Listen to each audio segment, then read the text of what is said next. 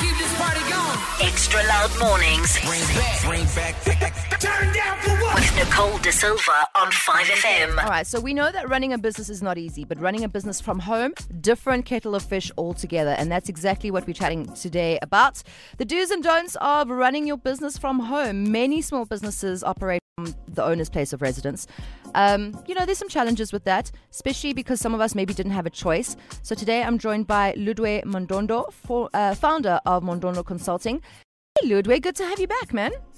Hey, Nicole. It's been a while. How are you? No, I'm fantastic. I'm also very glad that I don't have to run a business from home because, A, the stress of just having, moving business from a place that you were operating from, stressful. Starting a business from home, I think could be cool, but if you had to change, I don't know. Now maybe there's other people that have to come to your house. Oh no, I don't know about that. Like that doesn't sound so appealing. So you say you're saving on paying rent, but what are some of the other ways in which this can maybe save the business money? Obviously, Nicole, the rent comes as the big thing because fixed cost. Rent is a fixed cost. Yeah. The fixed expense that comes to you on a monthly basis. So you can do away with a couple of thousands to 1,000, but there are other things that are small if you look at them, but because they occur occasionally, so they are actually as important as rent. Things like coffee. Coffee that you buy for you and your staff can come at a very big cost because it occurs on a daily basis, and it has to be there. Yeah. So you do away with the coffee because there are no people coming to your space. The reason that I'm talking about working from home without having your employees, because it's currently the trend. Yeah. Everyone's at home. Everyone is home, but we are collaborating through all these visual meetings, using emails and so forth to communicate. So you save on coffee, you save on commuting fees.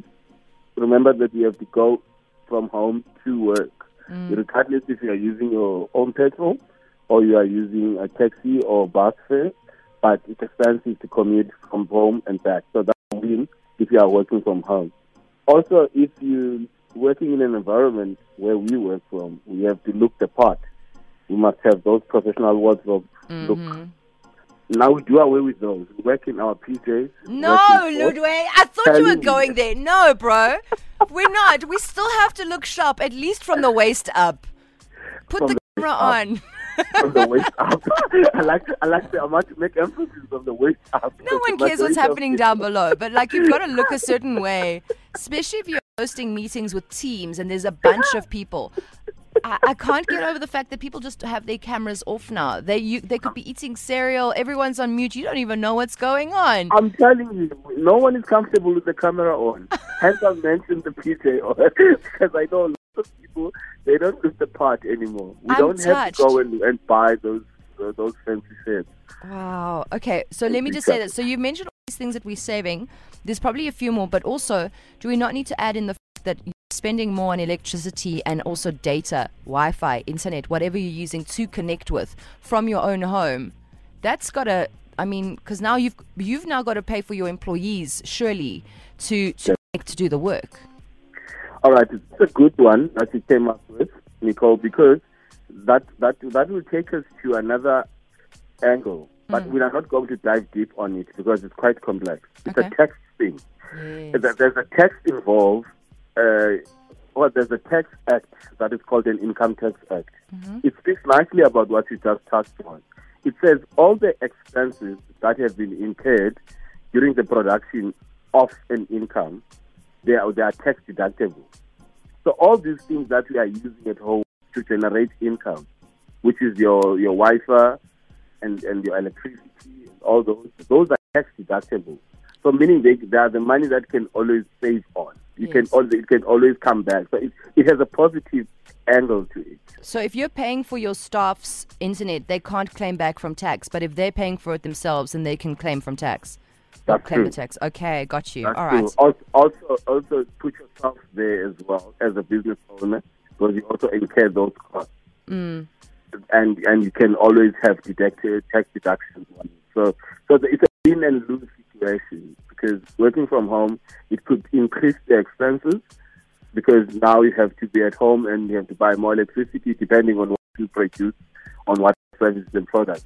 But on the other hand, it works on well with the tax as well, because you have to deduct from the tax. So it's not bad. It's not entirely bad. What about legalities like around running a business from home, especially like zoning rules? You can't just everyone have a business from home. There's certain, like, you need rights, or it needs to be like, I don't want to say it's a legislation, but you need to have a certain certification in order to run a business from home.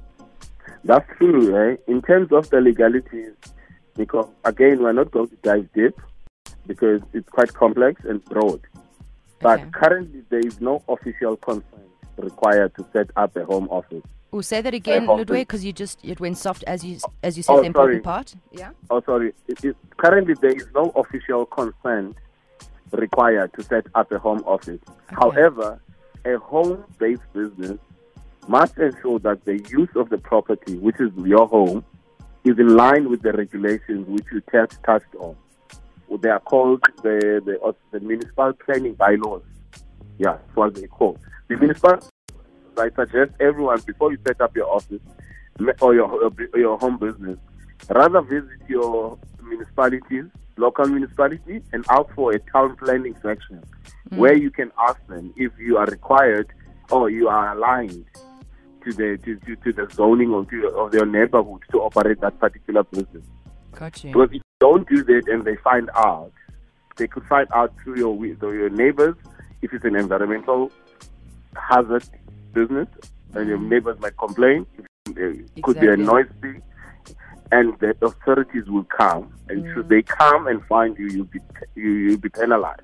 Yeah. Especially if you have a different situation where, let's say, you've got now 20 employees arriving. They all have laptops. They all need to be running Wi-Fi. They all need to have parking space. And now it's a security risk as well, because you've got all these valuables, you've got servers and whatever, and people are just trying to live their normal day-to-day life, and now you're trying to run a whole industry from your lounge. Could be a little bit hazardous. That said, what would be the indicators that it's now time to move the office outside of the home? Like, cool, we've done this for a while, now we can actually move out, expand the business out of the house. Out of the house. Honestly, I would say when you feel your home is in your office. Because it should be the other way around, Nicole. Your office should be in your home. Yeah. But when you feel your home is in your office, then that's a signal that shows you that now it's time to move out. What I mean is, you need to have a dedicated workstation. Like, this is within your home. By law, you should be having a couple of, I would say, square meters. Yes. That says, okay, this is where you work from. But the minute you have multiple workstations within your home, you're dominating your home. You have your 10 staff working from each room. Then that means that home is no longer a home. It's basically an office. And your home is in your office. And also, you need to look at the productivity. If you're suffering, you think like, okay, maybe I don't have enough space to run the production, whatever that you'll be running from the business. But if you feel that, okay, you don't have enough space to put the servers, to put my printers, then that's another sign that tells you that you have to go out and look for a premises that will accommodate you outside of your home business. Got you. The last one would be maybe if your employees are actually dominant beyond family and other people, and obviously that's a sign. So you cannot have many people in your house, because your normal household will not run normally. So I think if you're looking for a sign, those are definitely ones to look out for. Obviously, if money is an issue, then look, you've got to just carry on doing what you're doing. But making sure that there's a split between my house and the place where I work is super important. That said, if you were always working from your bed, hey man, that's going to be tough. It's going to be tough to tell the difference.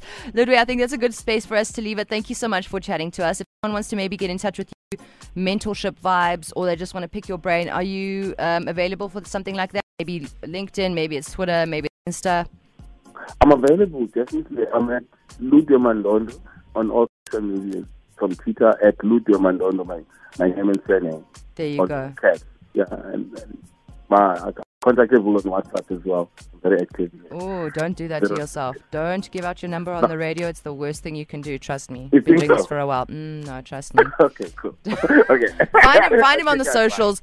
Ludwe, it's Ludwe space Mandondo, as it sounds, Mandondo, founder of Mandondo Consulting. Ludwe, as always, thank you so much for having a chat to us. Really appreciate it.